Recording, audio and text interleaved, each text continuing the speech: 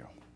Some things are important. You got to be careful how you use certain words.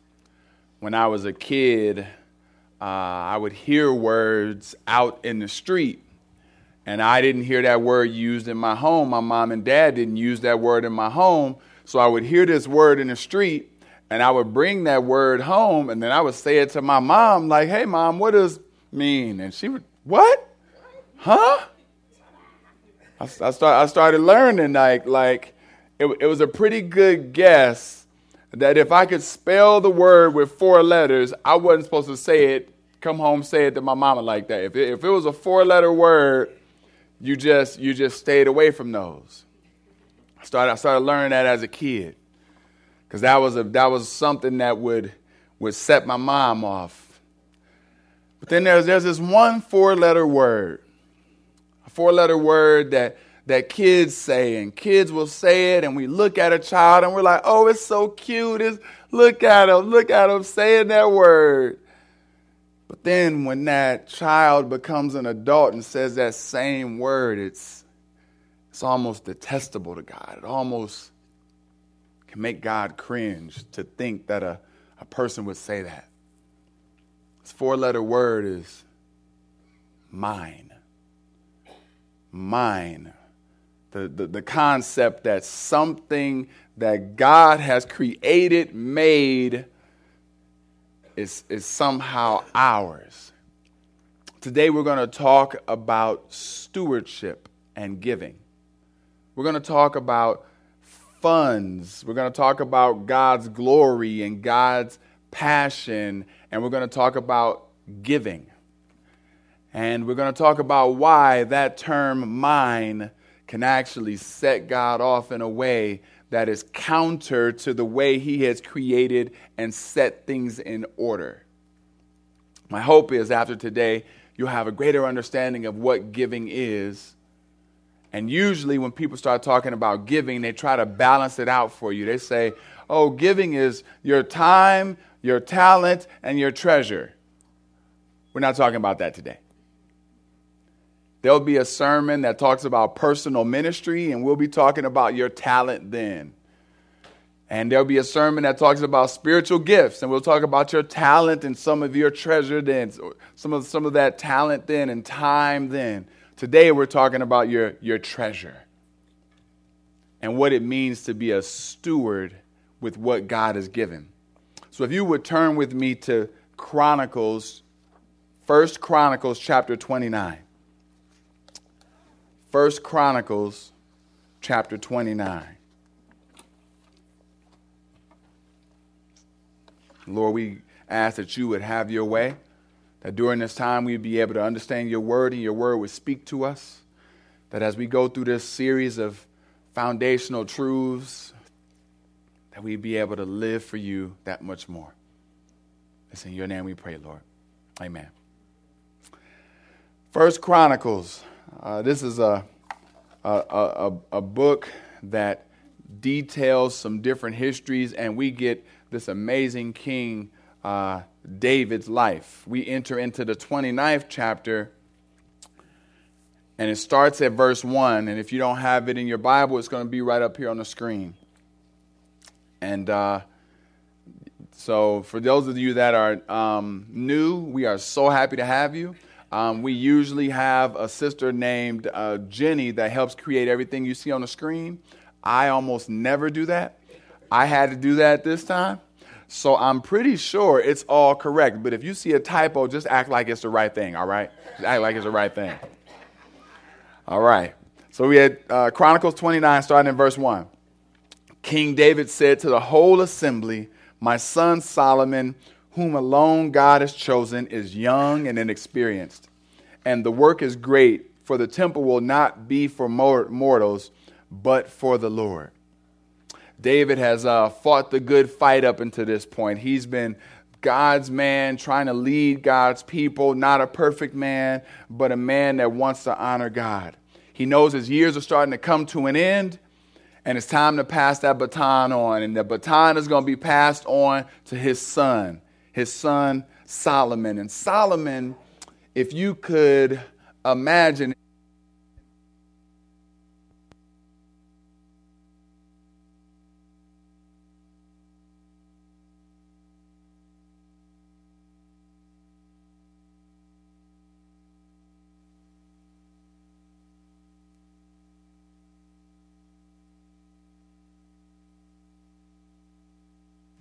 That question is, what am I supposed to do with my life? What am I here for? Give me clear vision of what it is that I'm supposed to be doing. And 3 seconds, y'all. All right, I'm just going to use this one. Appreciate you. What am I supposed to be doing? Well, we get a clear understanding in Solomon. Solomon's goal is to be the king and to build a temple. Be a king for God's glory, and to build a temple. But the term here in the Greek is actually more like build a palace. Because when you think of a temple in our modern day way of things, you think of a place where you come in to worship, a place where you're coming to experience God, a place where you are coming. No. When you think of a palace, you think of a place where someone of royalty lives, a place where a sovereign entity dwells, a place where someone of great importance is. And that's what Solomon is tasked to build. Young and inexperienced dude. But right out the gate, he gets the goal of building a place where the living God is going to dwell. Solomon gets a simple task, but a task that's going to be, it's going to take some work. A task is going to take some effort. And so we get kind of right out in verse 1 this understanding that to build something for God means you put yourself aside. That when you are building for God, you're building something for someone other than yourself. You're building for the King of Kings. And my question to you, my question to all of us, as we have opportunities to invest our lives and even our funds, are you building things that are for God? I'm going to kind of lay out maybe like 4 or 5 principles today that I think this text helps us understand about stewardship. And the first principle is simply build for God and not for yourself. Simple principle. Build for God and not for yourself. How does that apply, Pastor? Don't worry. We're going to flesh that out. This true King Solomon was going to be building, but at this point, his dad is the one running things. Hasn't handed him the reins yet. And so let's see how his dad helps Solomon move towards being able to build. Continue with me in verse 2. So I have provided for the house of my God so far as I was able, the gold for the things of gold, the silver for the things of silver, and the bronze for the things of bronze, the iron for the things of iron, and the wood for the things of wood. Besides great quantities of onyx and stone for setting, antimony, colored stones, all sorts of precious stones, and marble in abundance. Moreover, in addition to all that I have provided for the holy house, I have a treasure of my own of gold and silver. And because of my devotion to the house of my God, I give it to the house of my God. 3,000 talents of gold, of the gold of Ophir, and 7,000 talents of refined silver for overlaying the walls of the house and for all the work to be done by artisans, gold for the things of gold and silver for the things of silver, who then will offer willingly, consecrating themselves today to the Lord. This David, he now goes to his treasury and begins to give in abundance. He doesn't give based on the leftovers or some things that he pillaged from a little town. He's actually given the finest of things. There's some stuff that it cuts through time. It cuts through cultures. It cuts through differences. There's something that just cuts through all of that. And then one of those things that cuts through time and culture is attraction. You have a man and a woman might be from different cultures, and before you know it, they're linking up together. We've seen this in civil rights times all the way back to biblical times where God says, hey, there's certain cultures that I'm wanting you to interact with and not interact with, and people was getting together. There's something about attraction that cuts through all time. I'd say the same about greed. This book was written in 300 BC. Gold was still gold then. Sisters still liked diamonds. Precious stones was still precious. Onyx was still off the chain. Brothers was in Egypt rocking the gold medallions. I'm telling you, gold was still valuable. So as we're seeing what David is offering, we're getting a glimpse into the same temptation that you and I would have, which is, would you really give your best? Like the best treasure in your house, the thing that is most valuable, you'd be willing to give that up for a home that you're never going to live in? That you would be willing to do that, and not just do it once. Once you give out your little kitty that you got over here, you then go to the second stash. You see, David is modeling right from the beginning that he sees something that's more valuable than earthly treasure. He sees this God who's worth his all, and he's willing to give of his finest. He's willing to give of the best within his court.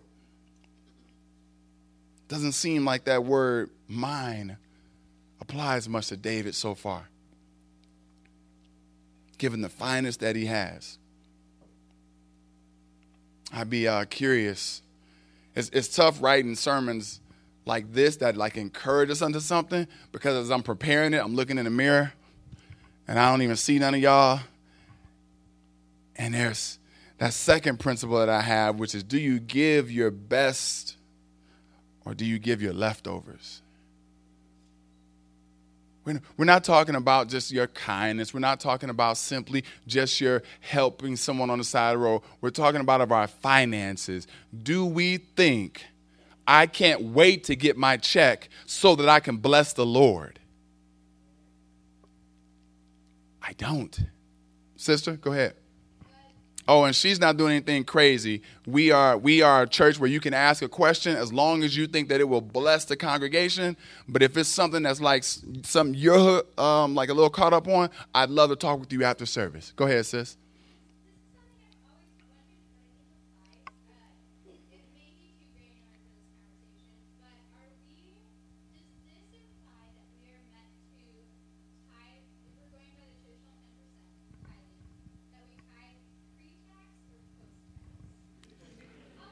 Great question.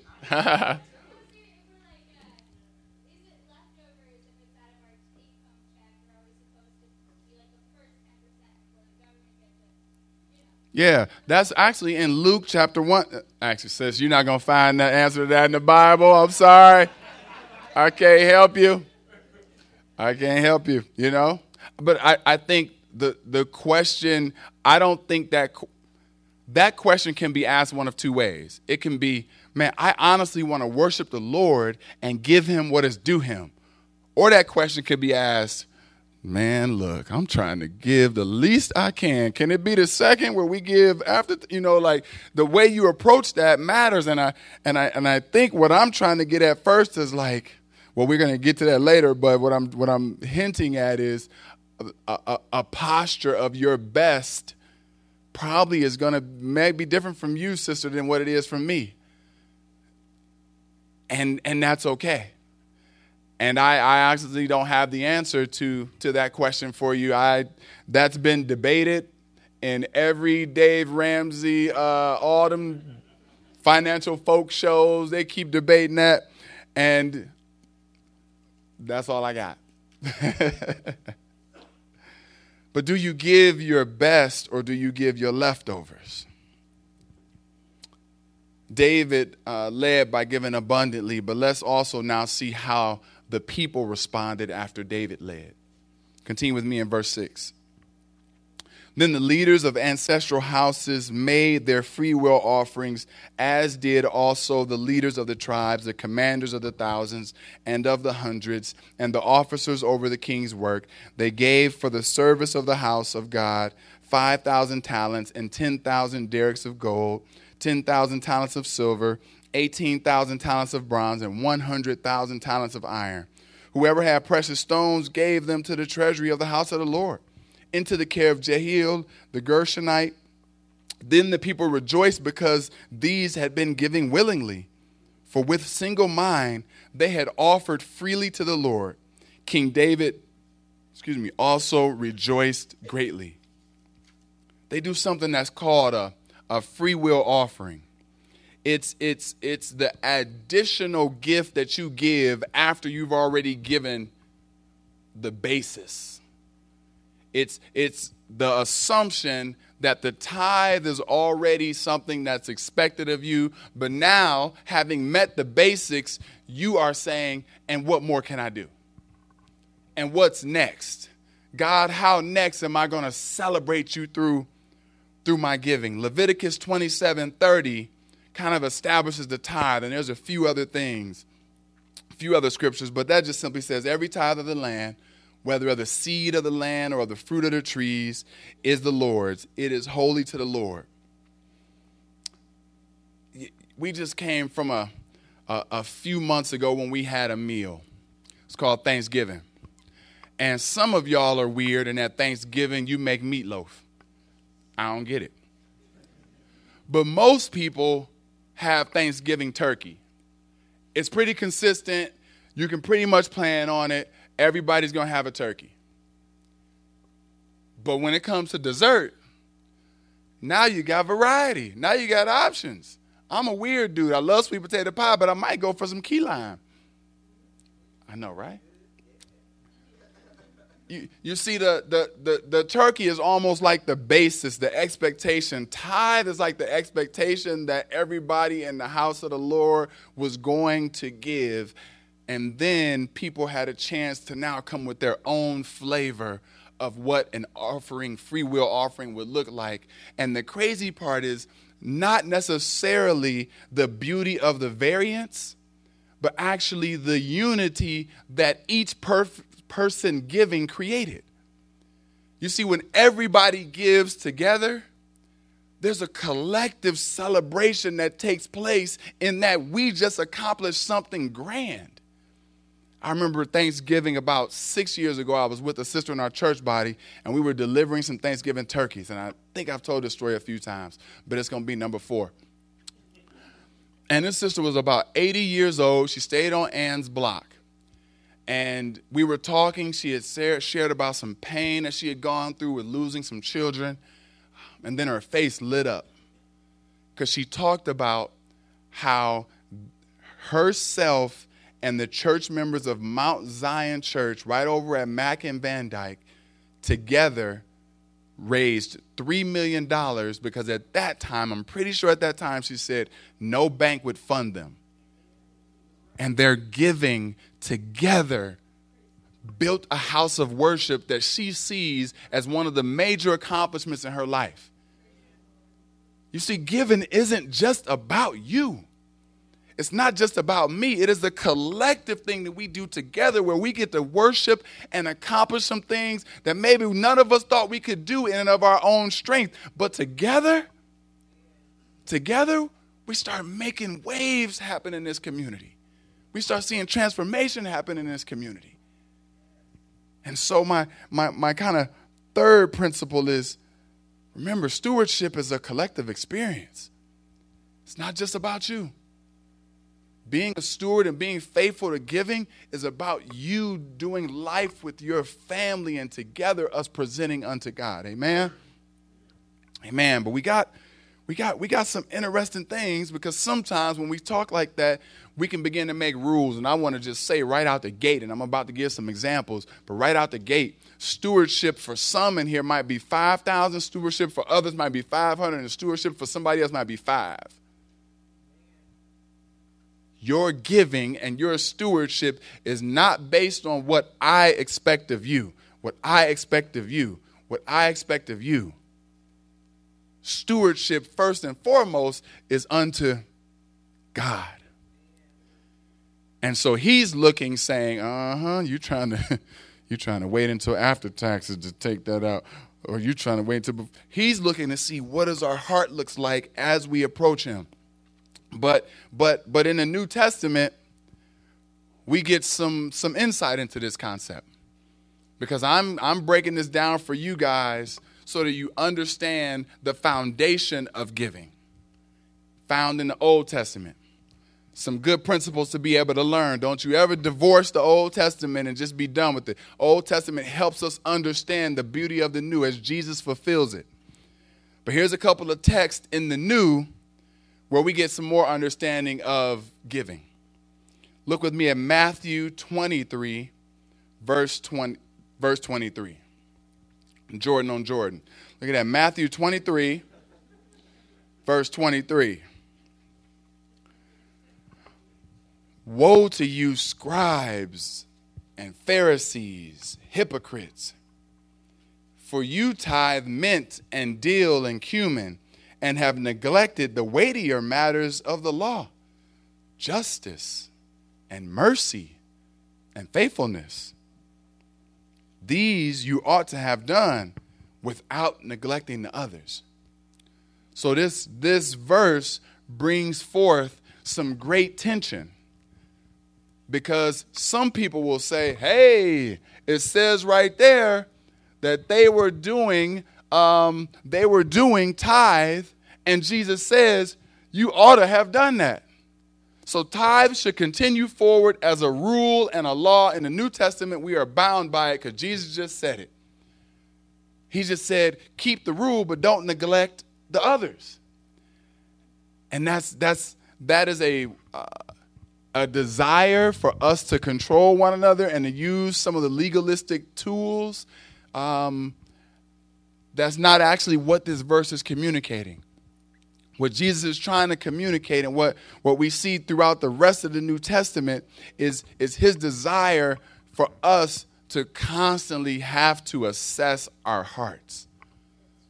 No other aspect of the Levitical law, the system, all those other laws, if we got to keep the law of tithing, we got to keep the law of sacrifices.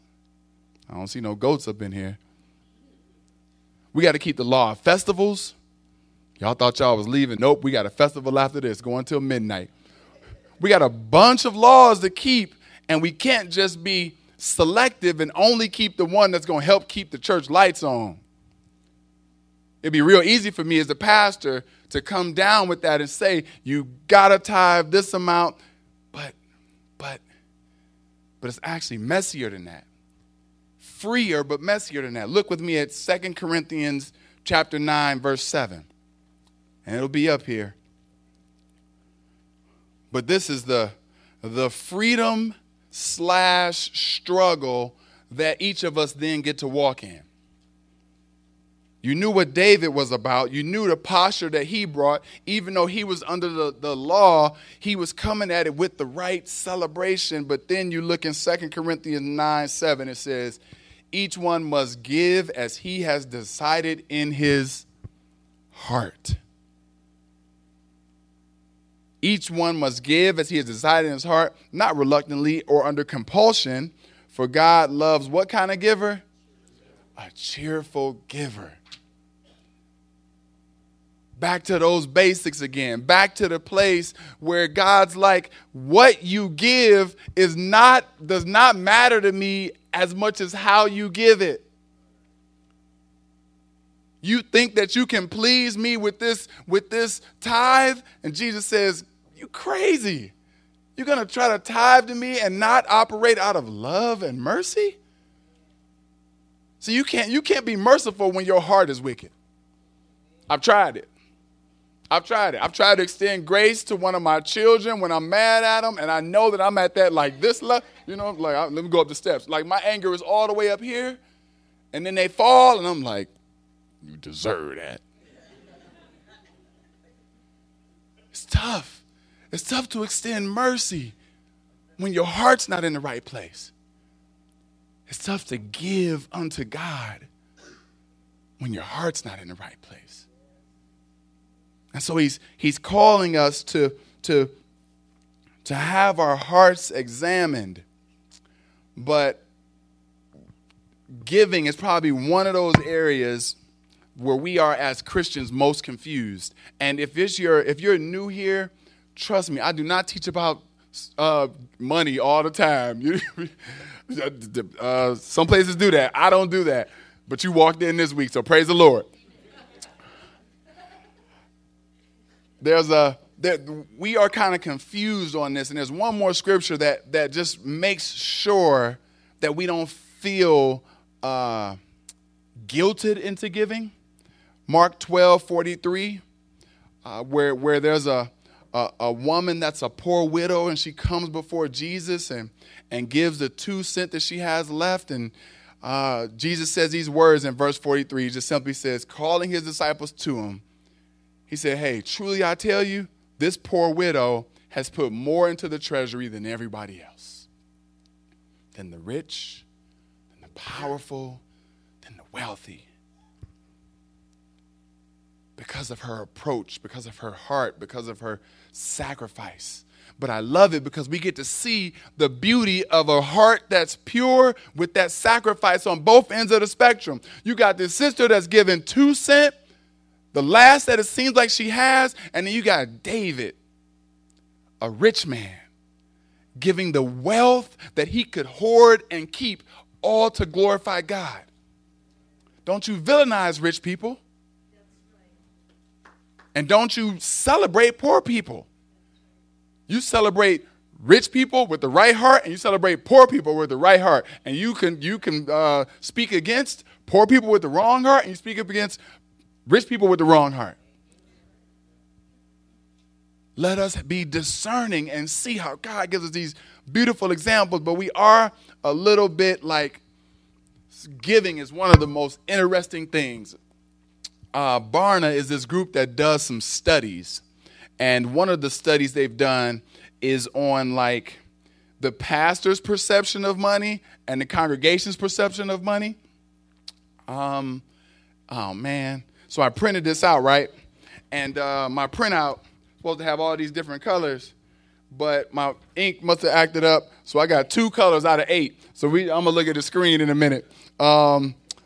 But for pastors, they say generosity always flows from this certain place. Pastors think it flows from a response to Christ's love. People think a little bit less. Attitude. Pastors think, yeah, like when you have a good attitude, you give a lot more. People are like, I do, but attitude isn't what primarily will influence me.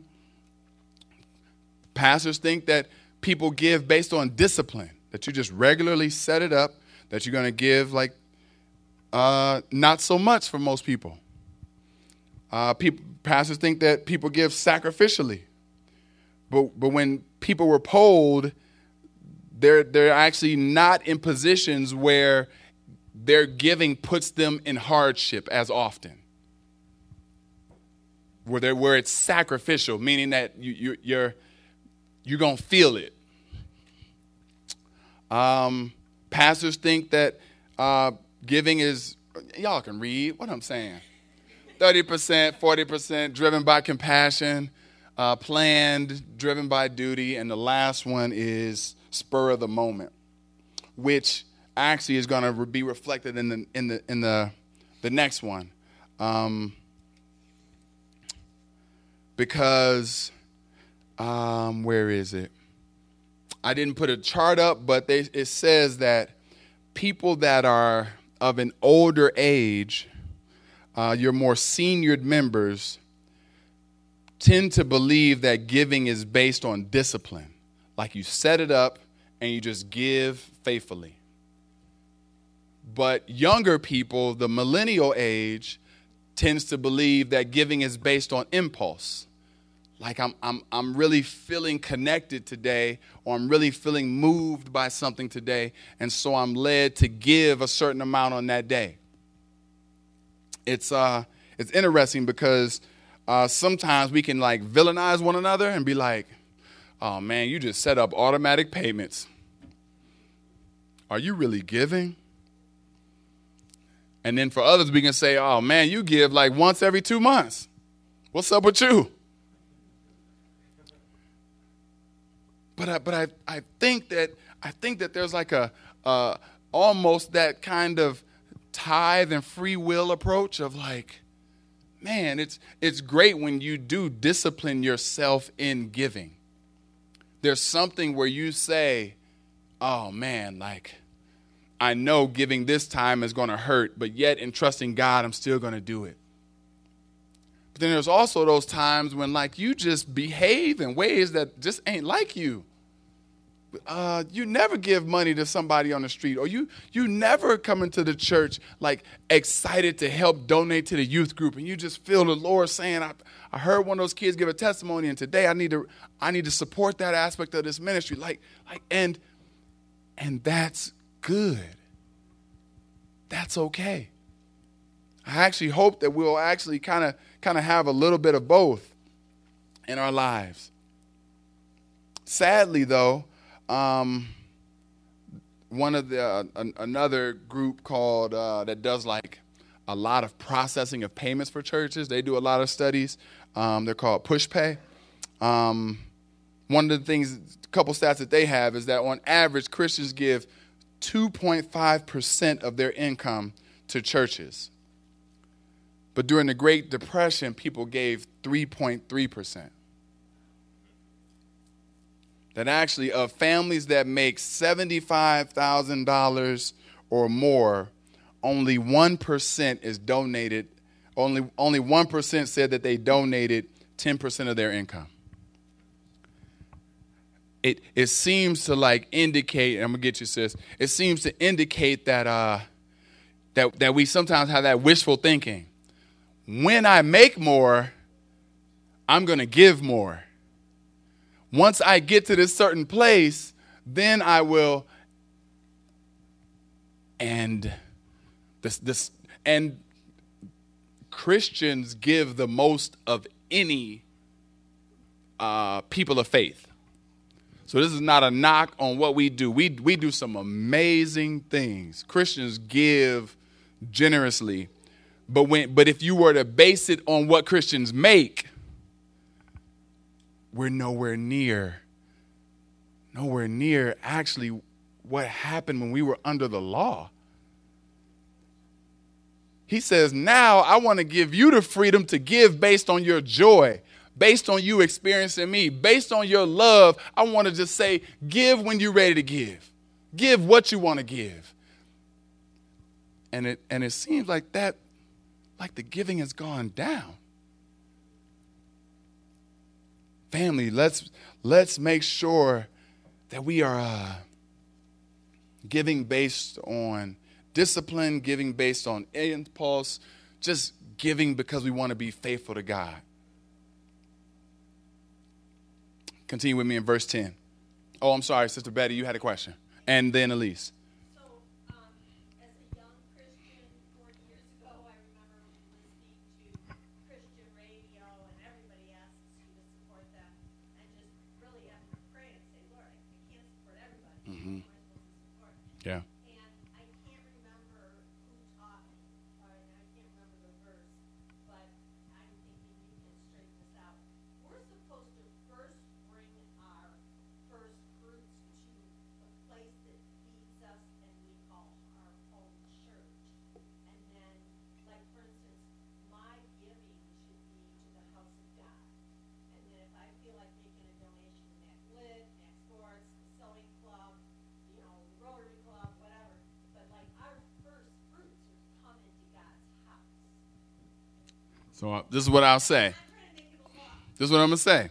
That the tithe in the Old Testament provided for the Levites, those who were conducting all of the leadership within the temple.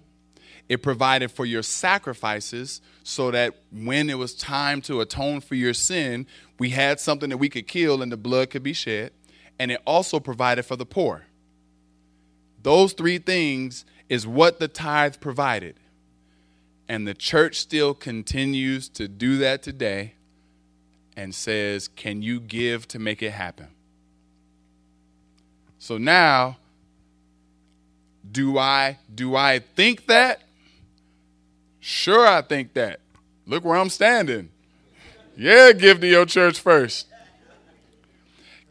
Can I find beyond making sure that you congregate with other Christians, that like that's That's the only like spiritual mandate, which is like you should not be alone. You need to be with other people. Now, how much you give, I can't mandate it. As much as I would like that you give to the church first, I think it's wise. I don't think it's biblical. I don't think when I say biblical, I don't mean that I can say that the Bible says it.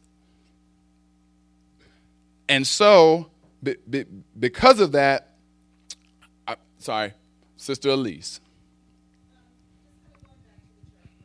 Mm-hmm. And I'm sorry. I'm like really excited because this is the most questions I ever had in a sermon. Let's get it. Come on.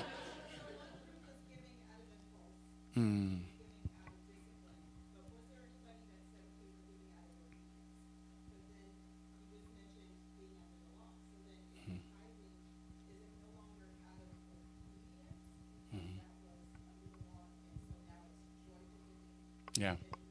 Yeah. Yeah, that's a great question. My sister said, hey, is it an act of obedience? Which one was an act of obedience? Giving out of discipline or giving out of impulse?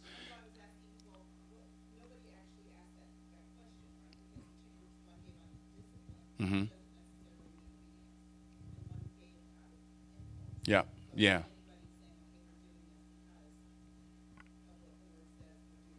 Yeah. Yeah.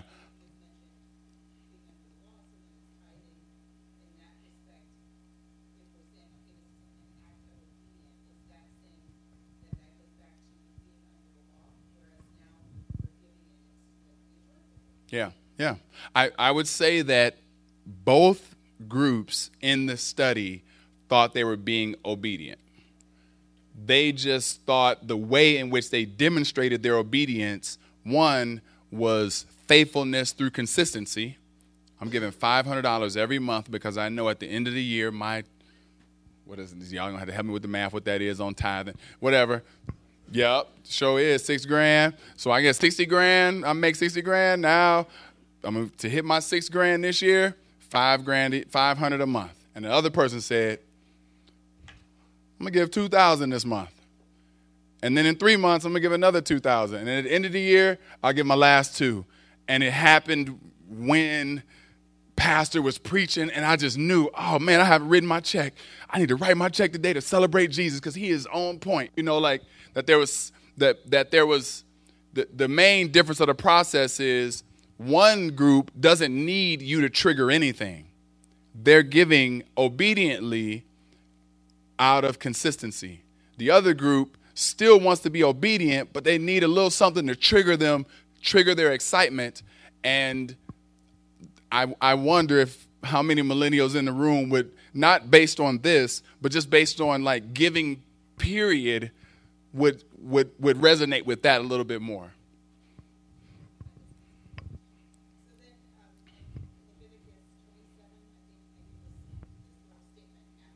Mm-hmm. Mm-hmm. Mm-hmm.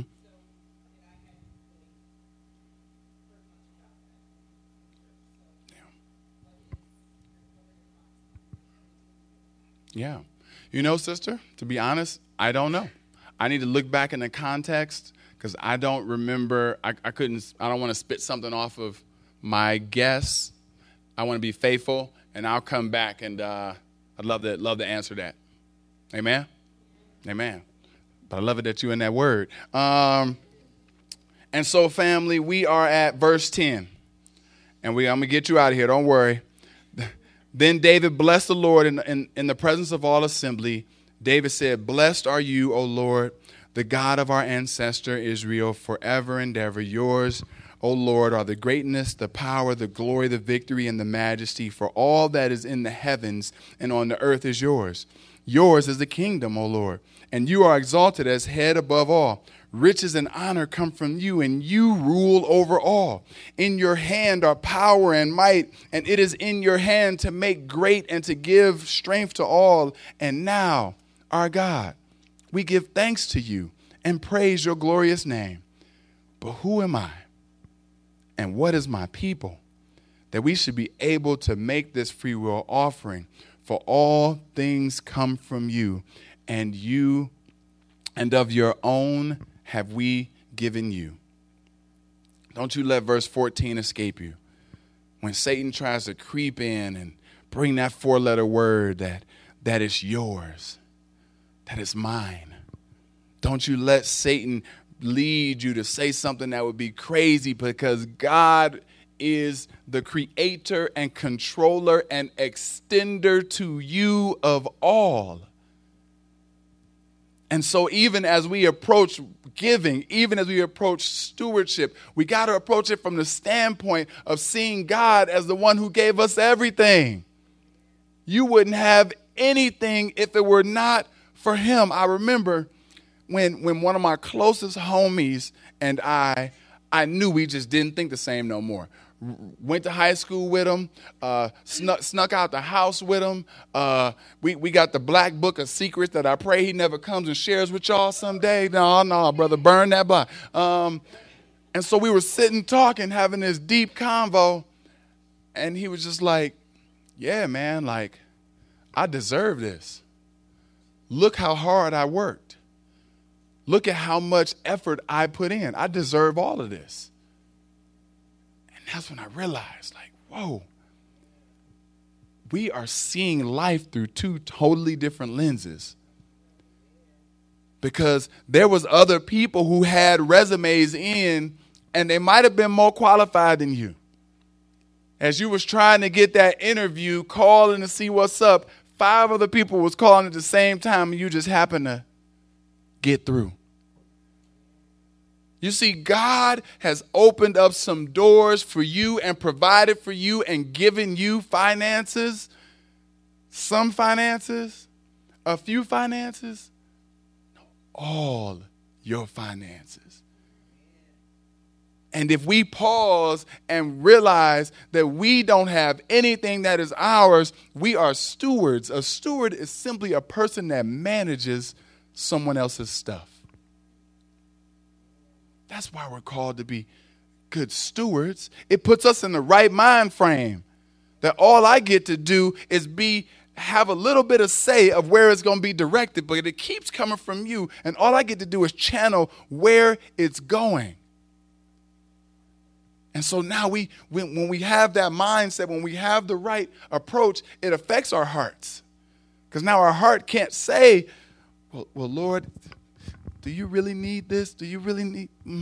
Well, no, like our heart says, God, I with joy come before you.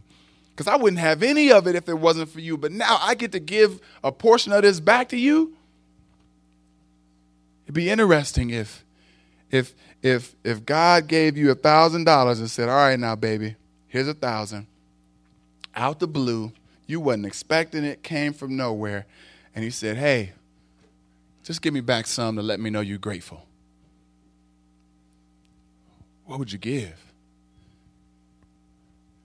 See, I pray that we wouldn't have to give you a rule for you to express your gratitude. I pray we wouldn't have to come up with a law for you to demonstrate how grateful you are for what God just gave you. I pray that we would be a people who say, no, $1,000? Some of y'all, that ain't that much. For me, $1,000? Hey, we about to kick it. I don't need a law to encourage me in how to show how grateful I am. But there's a lot of things that weigh us down and stop us and lead us to thinking that our money is our money. I'm gonna try to leave with a couple of quick points. Oh, the fifth principle was give from your heart, take pleasure freely in offering. What was it? That was the last one. He had already put it up. Oh, that was number 4. Let me go back to 4. Hold on, Slim Jibbly. Let me get you. Okay, give from the heart, take pleasure in freely offering what God has given you. And let me go back to Jake. You can go back to 4. Oh, there was 2 5. See, Jenny, you did it, Jenny. Acknowledge that all riches honor and come from God. Amen.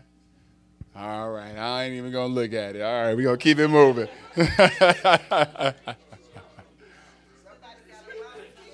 What happened? Oh, it is a number. Oh, Lord. I'm going to email it out to everybody. Come on.